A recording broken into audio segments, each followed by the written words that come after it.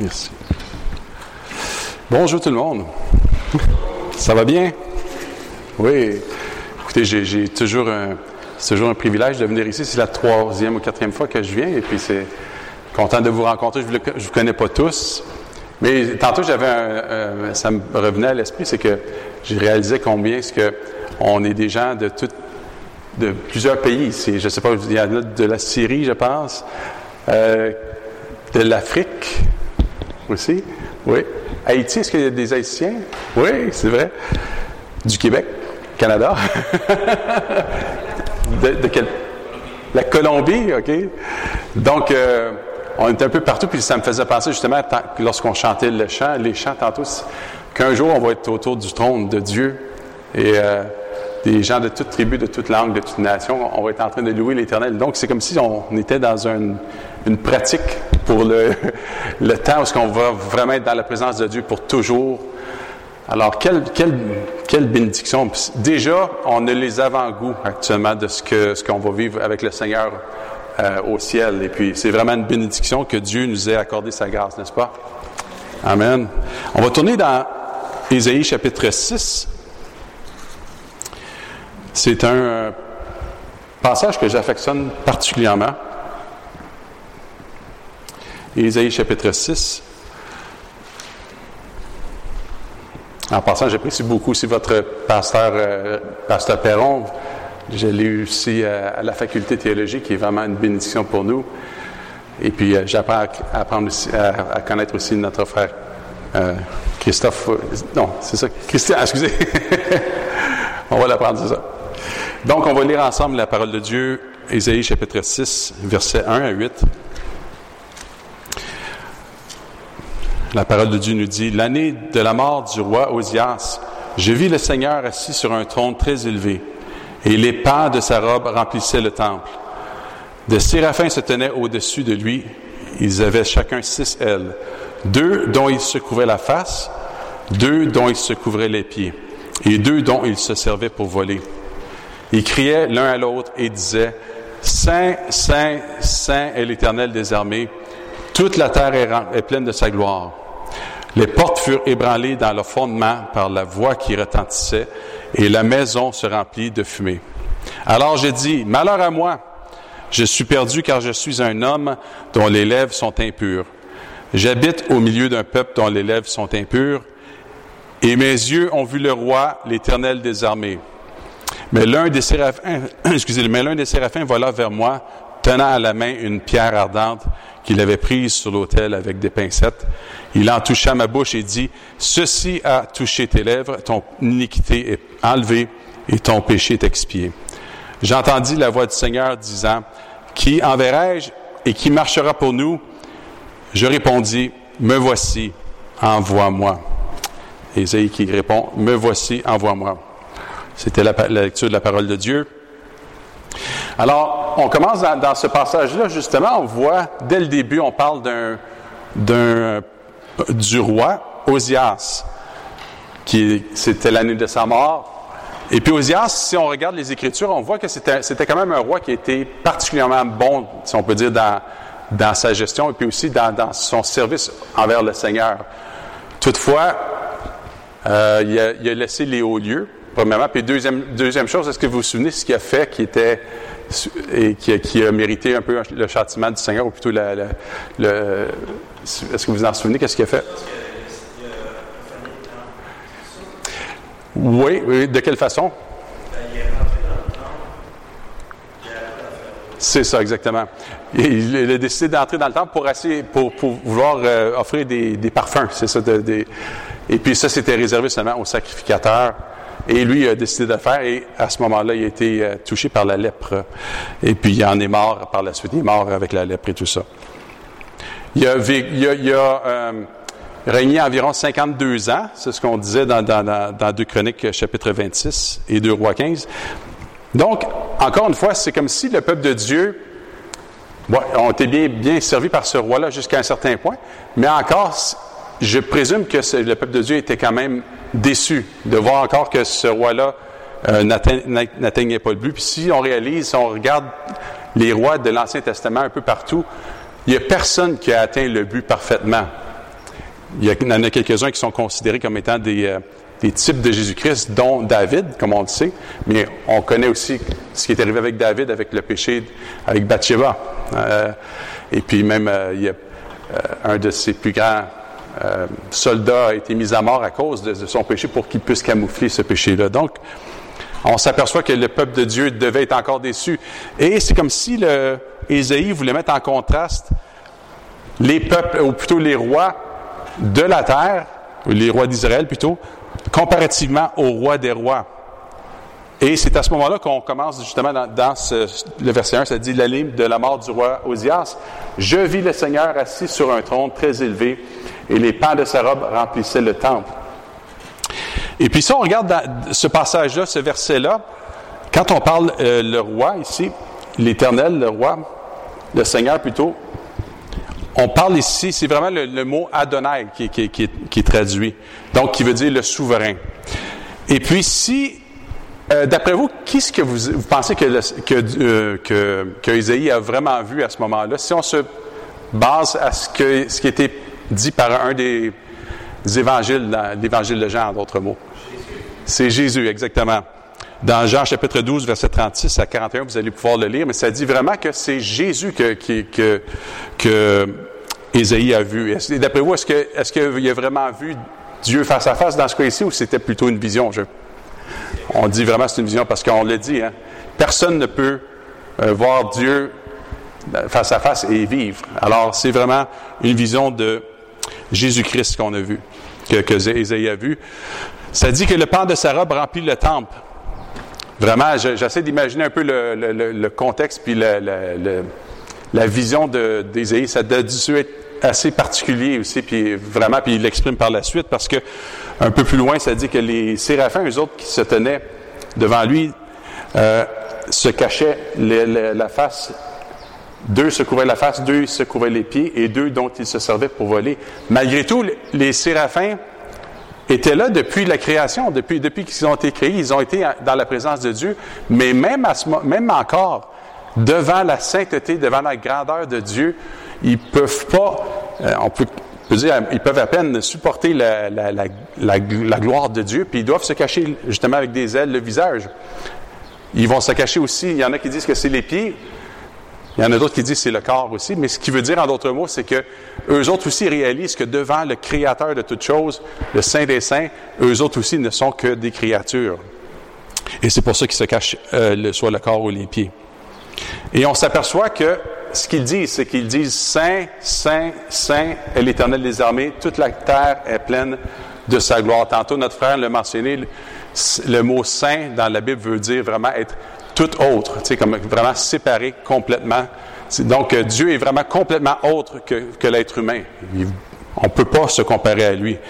Il y a une distance qui est infranchissable, je peux dire, au niveau de la sainteté de Dieu versus nous qui sommes des créatures. Et un des théologiens mentionne que c'est le seul attribut dans la Bible qui est nommé 3 fois. Donc souvent, lorsque Jésus voulait mettre, lorsqu'il parlait même dans le Nouveau Testament, pour mettre l'accent sur quelque chose, pour dire que c'est une vérité qui doit être établie, puis pour garder l'attention des gens, il répétait souvent 2 fois. Il dit « En vérité, je vous l'ai dit » ou « Amen, amen, je vous l'ai dit », c'est la même chose.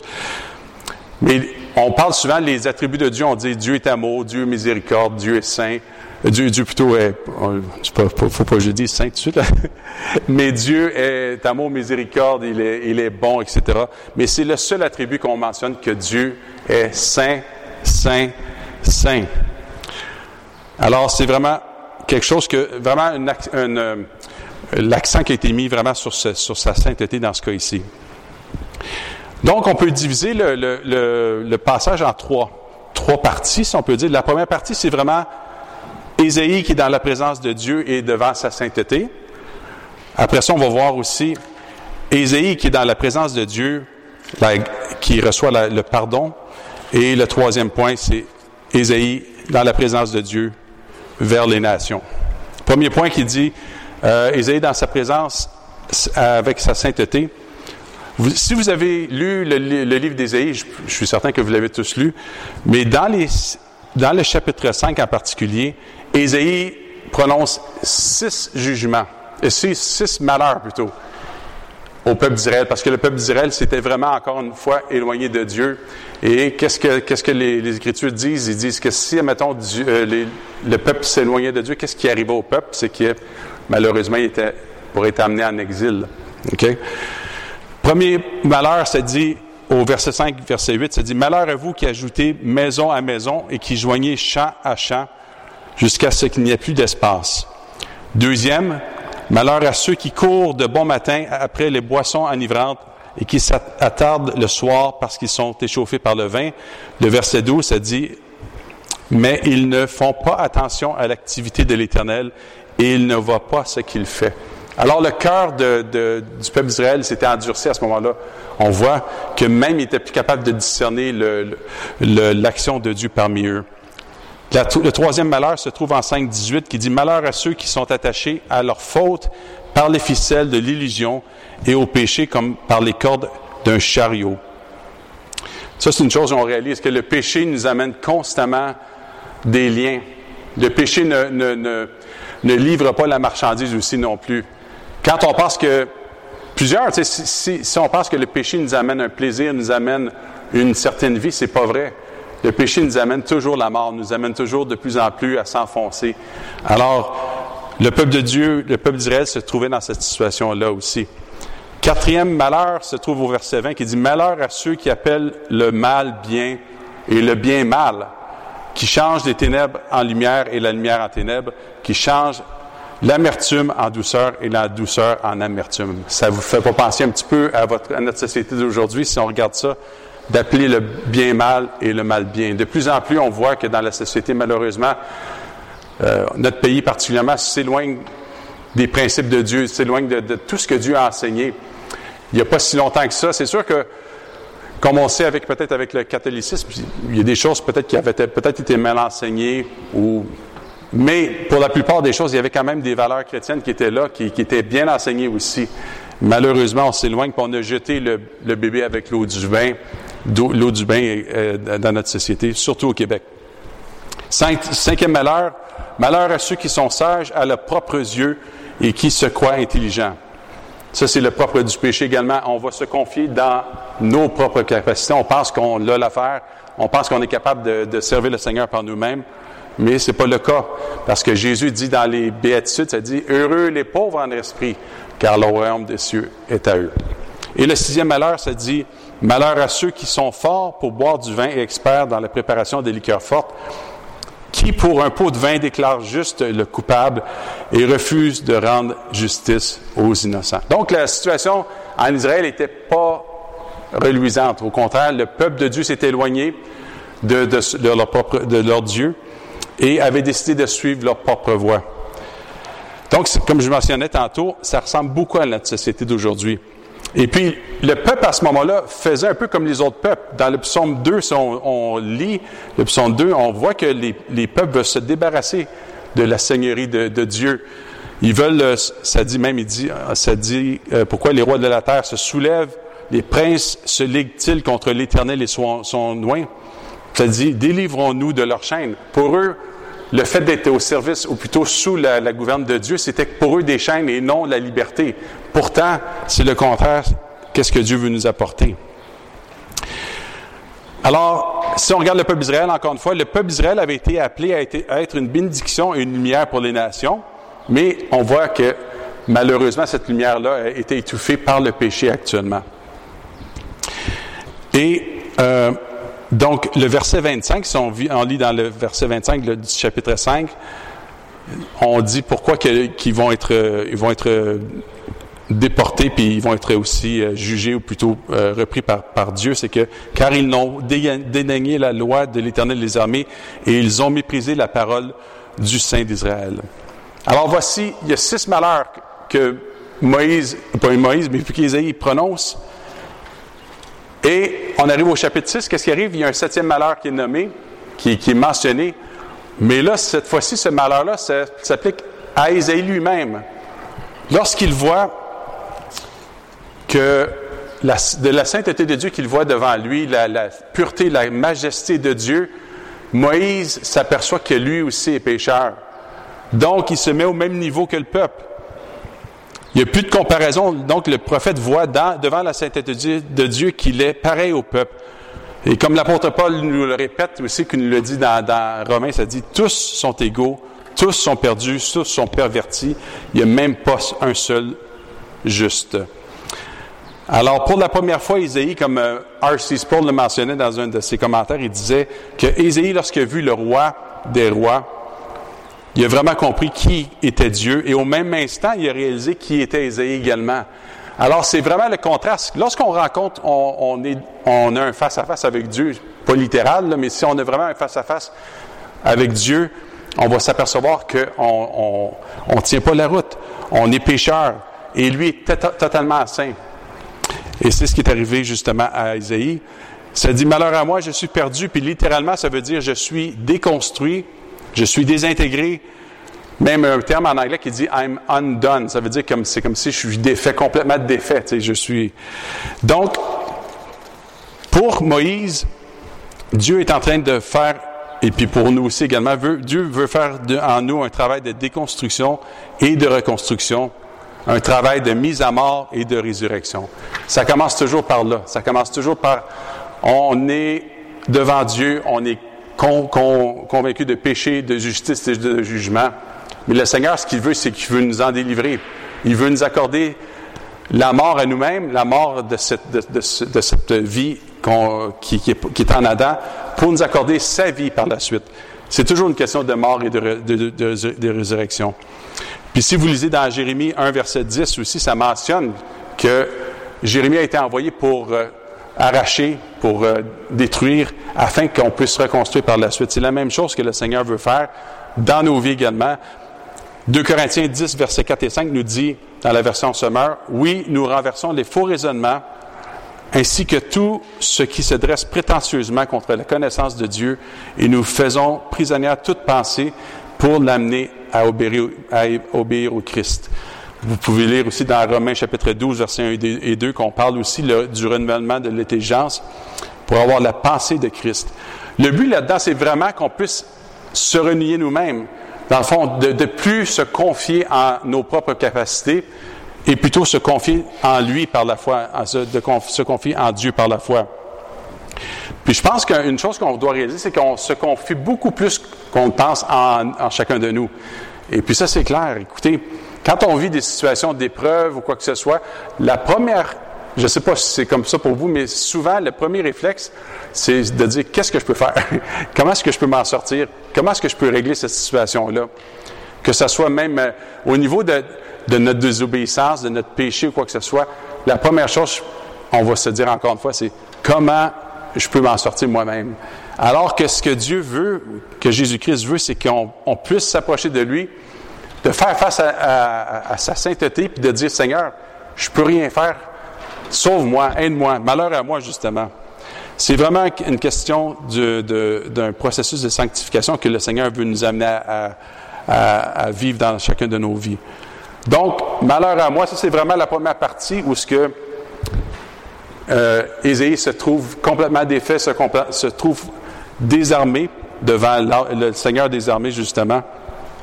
Deuxième point, si on va à partir du verset 6, c'est là qu'on s'aperçoit que dans la présence de Dieu, l'Éternel accorde son pardon, l'Éternel accorde sa délivrance à Ésaïe.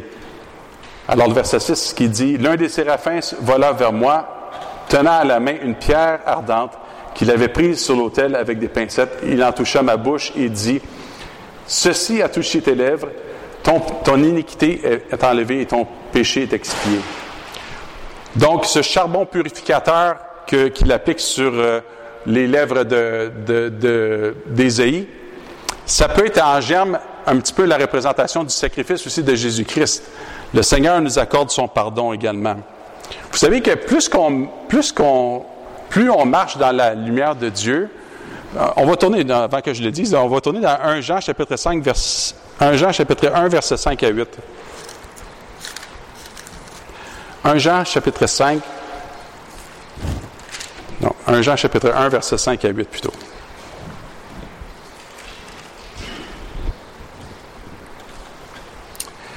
« 1 Jean chapitre 1, versets 5 à 8.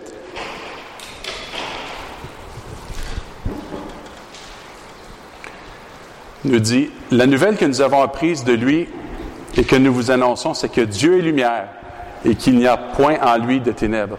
Si nous disons que nous sommes en communion avec lui et que nous marchons dans les ténèbres, nous mentons et nous ne pratiquons pas la vérité. Mais si nous marchons dans la lumière comme il est lui-même dans la lumière, nous sommes mutuellement en communion et le sang de Jésus-Christ nous purifie de tout péché. Si nous disons que nous n'avons pas de péché, nous nous séduisons nous-mêmes et la vérité n'est point en nous. » Et verset 9, « Si nous confessons nos péchés, il est fidèle et juste pour nous les pardonner et pour nous purifier de toute iniquité. » Avez-vous remarqué justement le verset 7 qui dit, « Si nous marchons dans la lumière comme il est lui-même dans la lumière, nous sommes mutuellement en communion et le sang de Jésus, son Fils, nous purifie de tout péché. » Pourquoi que l'apôtre mentionne, doit ajouter ça, le sang de Jésus-Christ nous purifie de tout péché? C'est que dans la lumière de Dieu, on voit vraiment qui on est. Le Dieu va révéler notre péché de plus en plus clairement.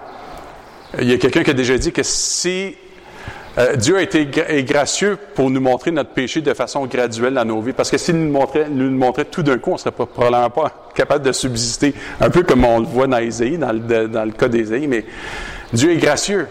Puis, étant donné qu'on est en communion, puis on marche avec lui, sur le chemin, on marche, on continue à cheminer avec lui, Dieu va, par son esprit, il va nous accorder de voir les endroits dans notre vie où il y a vraiment le péché qui règne aussi.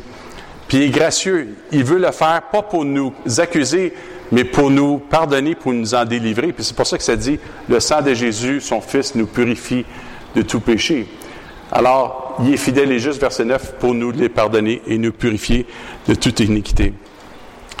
Et le fait de reconnaître de plus en plus notre péché, ça va faire en sorte qu'on va avoir un cœur de plus en plus reconnaissant aussi envers le Seigneur. Vous vous souvenez de l'histoire de lorsque Jésus arrive, il va manger chez un pharisien qui s'appelle Simon. Oui.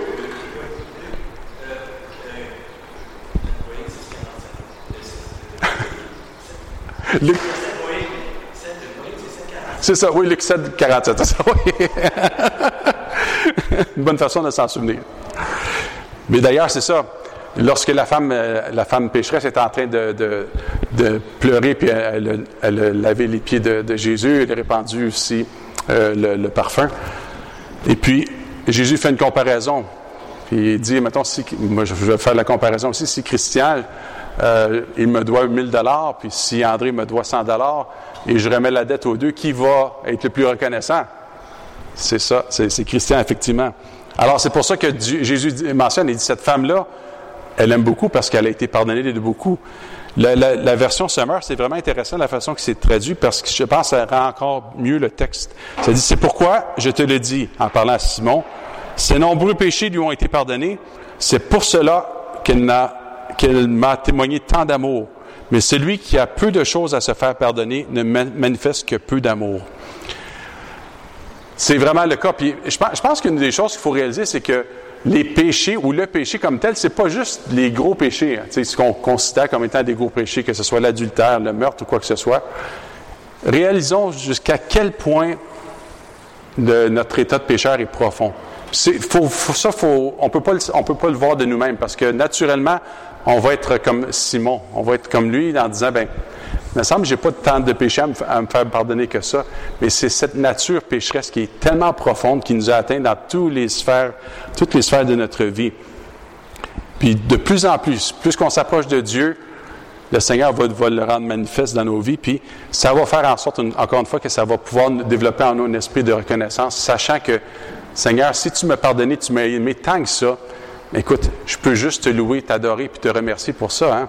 Fait que c'est important de constamment s'exposer à la parole de Dieu, dans la prière également, et le Seigneur saura se manifester. Donc, lorsque Dieu nous montre notre péché et que nous le reconnaissons, il accorde aussi sa grâce. Cette grâce s'est manifestée de façon incomparable à la croix. L'apôtre Paul le mentionne tellement souvent dans les versets. On peut juste nommer 1 Corinthiens 2, verset 2, ça dit « Car je n'ai pas eu la pensée de savoir parmi vous autre chose que Jésus-Christ et Jésus-Christ crucifié. 1 Corinthiens 1, verset 17, 23 et 24, ça parle de Christ crucifié, qui est la puissance de Dieu et la sagesse de Dieu. Donc, on ne pourra jamais dépasser le stade dans nos vies de ne plus avoir besoin de la croix. Il y en a qui pensent, puis malheureusement, c'est souvent prêché comme ça, que la croix, c'est juste la porte d'entrée dans la vie chrétienne. Tu sais, c'est comme, on se repent une fois, on accepte le Seigneur rentre dans notre vie, puis c'est fini, on n'a plus besoin de la croix est derrière nous. Non, la croix est constamment dans nos vies, puis même, Jésus l'a dit, on doit la porter, la croix également.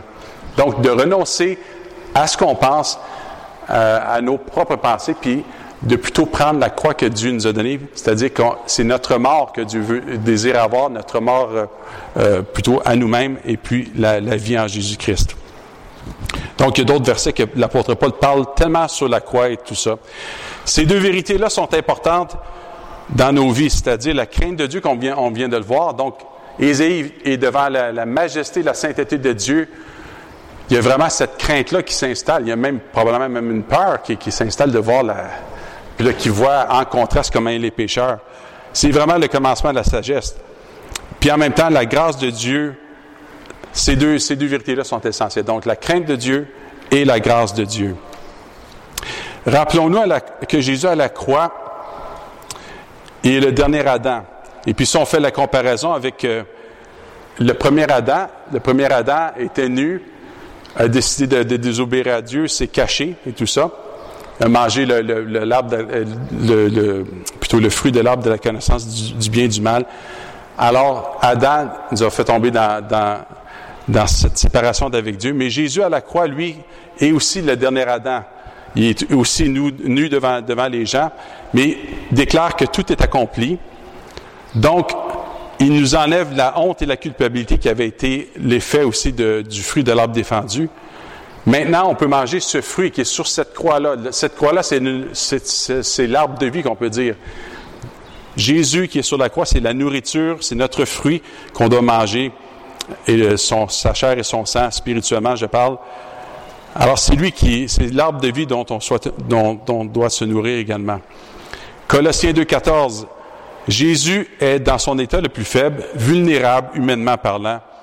Et puis, c'est là qu'il vainc l'ennemi. C'est incroyable. À vue humaine, c'est vraiment une défaite cuisante, si on peut dire. Si on pense que si on regarde juste à nos yeux humains, c'est vraiment une défaite. Non, au contraire, c'est là que ça dit, il a effacé l'acte dont les ordonnances nous condamnaient et qui subsistait encore contre nous, et il l'a détruit en le clouant à la croix. Il a dépouillé les dominations et les autorités et les a livrées publiquement en spectacle en triomphant d'elles par la croix. Rappelons-nous les deux brigands sur la croix aussi. Donc, il y avait les deux brigands qu'au début, et les deux étaient en train de se moquer de Jésus, en train de dire, puis à un moment donné, c'est comme si le Saint-Esprit a saisi l'un des deux, puis ce brigand-là s'est tourné, puis en disant à l'autre, il dit, écoute, arrête. Il dit, pour nous, c'est justice.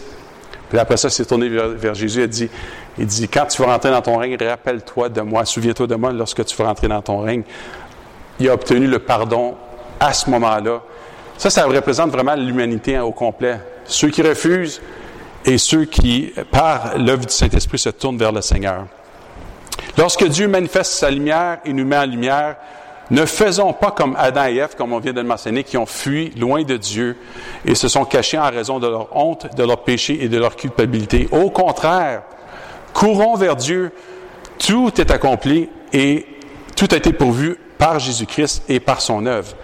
Nos faiblesses, nos péchés sont effectivement des rendez-vous divins où on peut s'attendre à lui, le connaître mieux, expérimenter son amour pour être témoin de lui. Nous le verrons dans toute sa grandeur et sa sainteté, et par contraste, nous verrons de plus en plus notre petitesse, notre état pécheur, pour mieux réaliser que nous ne pouvons que dépendre de lui en toutes choses et avoir un esprit en retour, un esprit de reconnaissance et d'amour en retour pour le répandre autour de nous. La question ici, même dans Ésaïe, dans le livre d'Ésaïe, on voit vraiment, puis ça se passe partout dans les Écritures, c'est toujours une question que Dieu se révèle en premier et nous on répond. Alors c'est toujours révélation, réponse. Dieu, c'est lui qui est le premier qui s'est manifesté envers Adam, c'est lui qui s'est penché, c'est lui qui l'a créé, qui lui a insufflé le souffle de vie également. C'est lui qui est l'origine de toutes choses. Alors, on ne peut pas vivre séparé de notre origine. C'est impossible. On va vers la mort. On est comme si on peut dire, des plantes qui ont été coupées de leurs racines. On a vraiment besoin de notre Créateur dans nos vies. Puis quand on pense à ça, si on réalise, c'est que nous, on est juste des amas de poussière et de terre. Puis c'est Dieu qui a insufflé le souffle de vie en nous. Dieu, le Créateur de l'univers, que les cieux et les cieux ne peuvent contenir, nous accorde une audience à cause de Christ. On ne peut pas s'approcher, c'est sûr qu'on ne peut pas s'approcher de Dieu sans avoir été placé en lui, en Jésus-Christ, dans son œuvre, et que l'Esprit de Dieu habite en nous aussi. Quel privilège de savoir qu'on peut s'approcher maintenant librement. On n'a plus à avoir crainte maintenant de s'approcher de Dieu. Comme dans Éphésiens 2, versets 5 et 6, ça nous dit, nous qui étions morts par nos offenses, il nous a rendus à la vie avec Christ. Il nous a ressuscités ensemble, il nous a fait asseoir ensemble dans les lieux célestes en Jésus-Christ. Cette audience, on peut l'avoir partout et en tout temps. Rappelez-vous de Psaume 139 qui dit « Où irai-je loin de ta face ?» Peu importe où ce qu'on est en train de travailler, on est en train de faire le jardin, on est en train de s'occuper de nos enfants, on est à l'église, peu importe. Déjà là, aussitôt qu'on dit « Seigneur », il est déjà présent de toute façon. Fait qu'on peut s'adresser à lui en toutes circonstances. Ça, c'est tellement merveilleux de savoir ça. Fait que dans les moments les plus difficiles également. Donc, comme Jésus le mentionnait à la femme samaritaine, le Seigneur, Dieu recherche des adorateurs en esprit et en vérité. Qu'est-ce que selon vous, ça veut dire, ça, être des adorateurs en esprit, premièrement? Quelqu'un peut se risquer?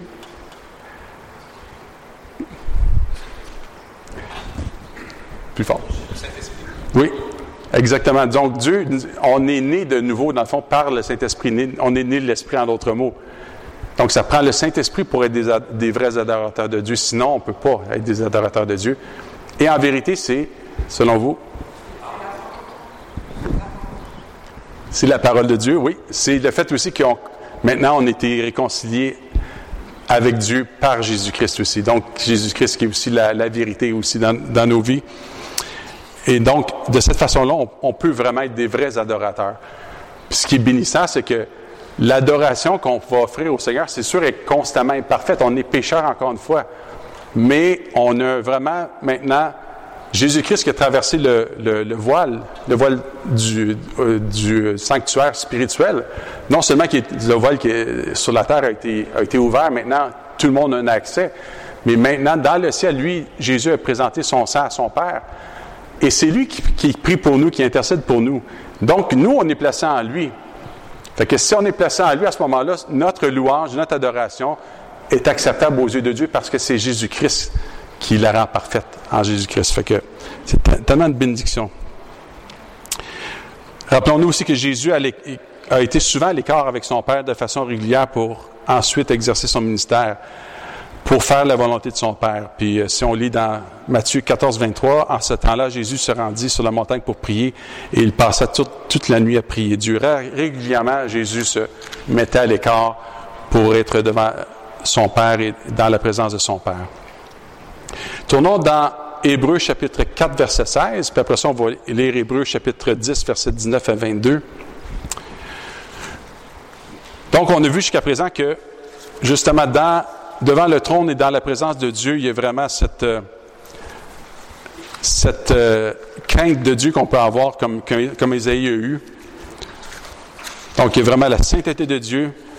Devant le trône, devant la présence de Dieu, on voit qu'on peut avoir la grâce et le pardon de Dieu, comme Ésaïe l'a eu.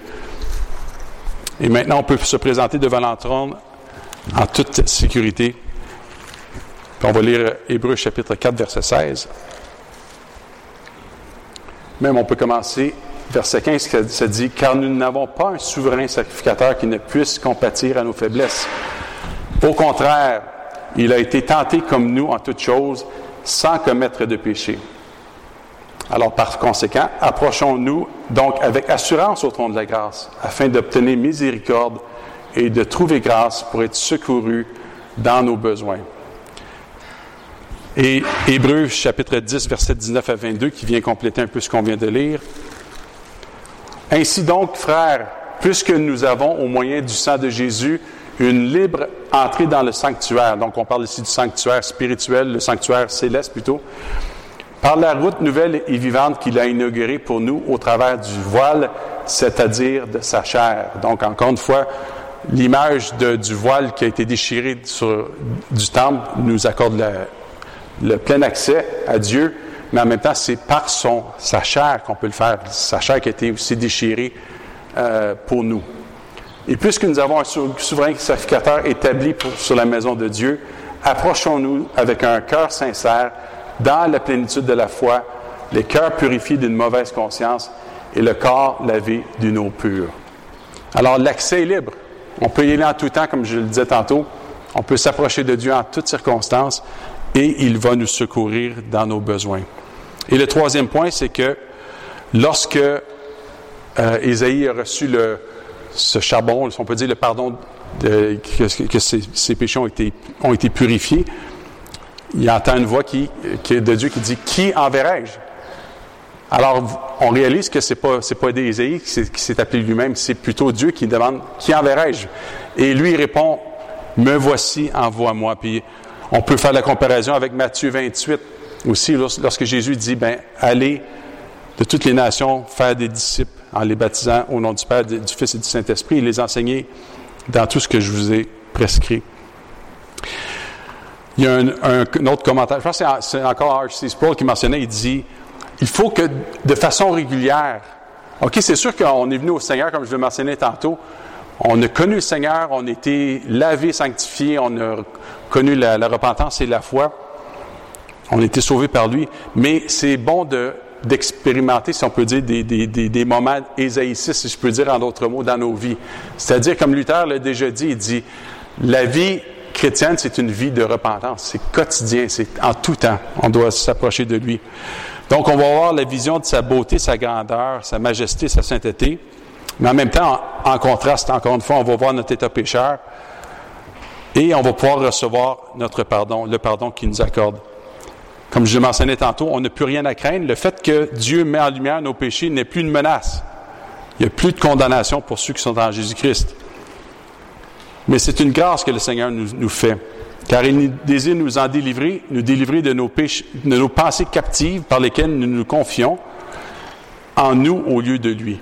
Il désire abattre un après l'autre les idoles de nos vies par son feu purificateur, que notre foi soit purifiée et que nous mettions notre confiance en lui et en lui seul. Combien est-ce qu'il y en a qui peuvent dire ici que vous êtes conscient qu'il y en a des idoles dans vos vies encore? Hein? On peut le dire. Puis je ne sais pas s'il y en a qui ont déjà lu le livre de Tim Keller, puis il dit que souvent, les idoles, ce sont des bonnes choses également aussi. Vous voyez, les idoles du cœur, c'est ça.